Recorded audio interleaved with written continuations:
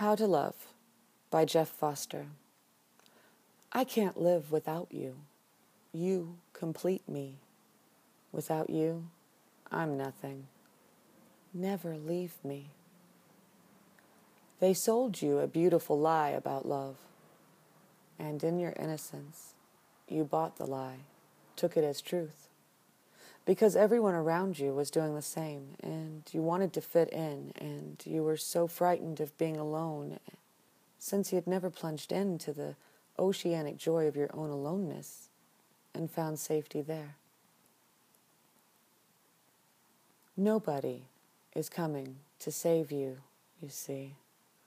No prince on horseback, no Juliet, no surrogate mother, no one special person, no Messiah who will take away your pain, your feelings of emptiness, that sense of separation and abandonment that's been with you since you were young.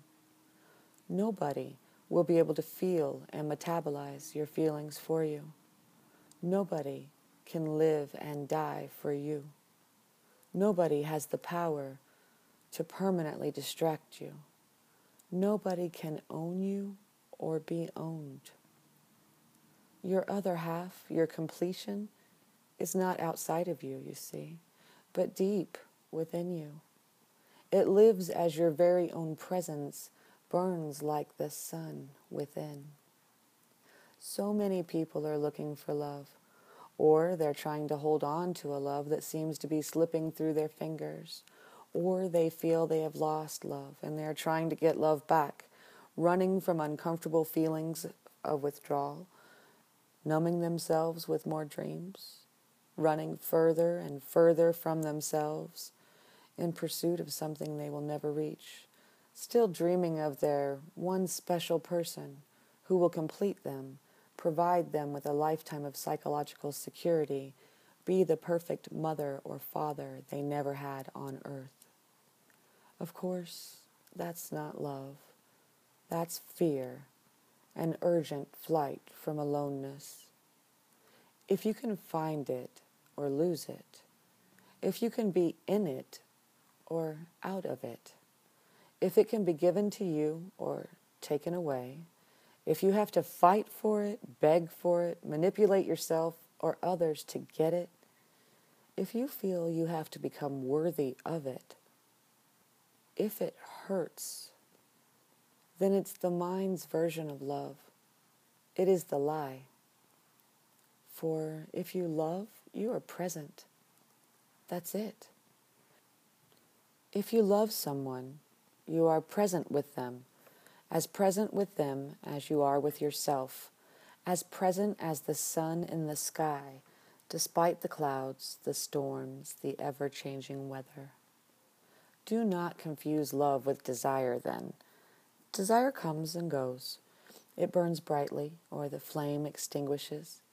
But desire is not constant, like love. Do not confuse love with attraction.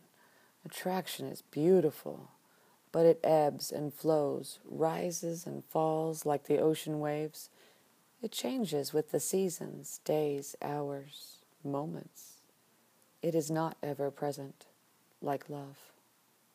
Do not confuse love with warm, pleasant feelings, even limerent feelings of being in love. Pleasurable feelings turn into painful ones so quickly. Love is not pleasure nor pain. It is not ecstasy nor hurt.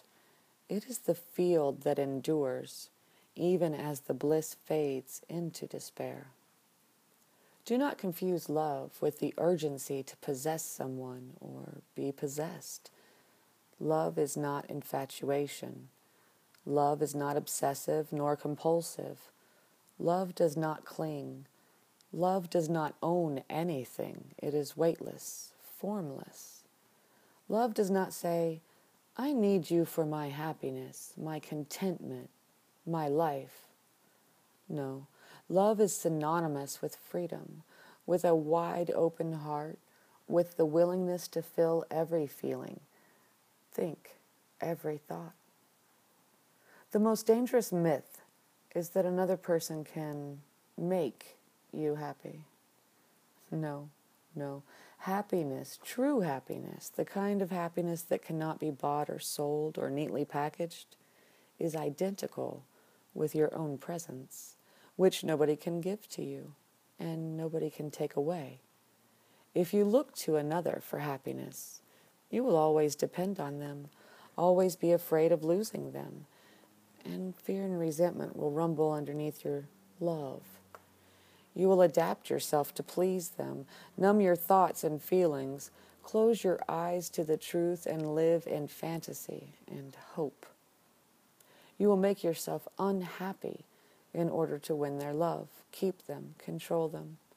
You will make yourself unhappy trying to make them happy, or forcing yourself to be happy. That is not love. It is an addiction to a person. It is fear masquerading as romance. It is the lie. But underneath every addiction is the longing for home, for mother in the deepest sense of the word. Find the deepest sense of home within yourself then. Make your body your home, your breath, your belly as it rises and falls in the present moment. Find your ground in the sense of being alive. And in that place of presence, spend time with others who can nourish you, who help you feel alive, who empathize with you and can validate your precious feelings. When you are not trying to win love, when you're not running from your own uncomfortable feelings, you can afford to truly love and be loved. Invite others into your love field. Let them stay. Let them leave. Bow to their path and walk your own with courage. But do not for a moment buy into the lie that salvation lies anywhere except at the very heart of your exquisite presence, the place where there's nobody to be saved, the place where you touch life and are touched in return, moment by moment.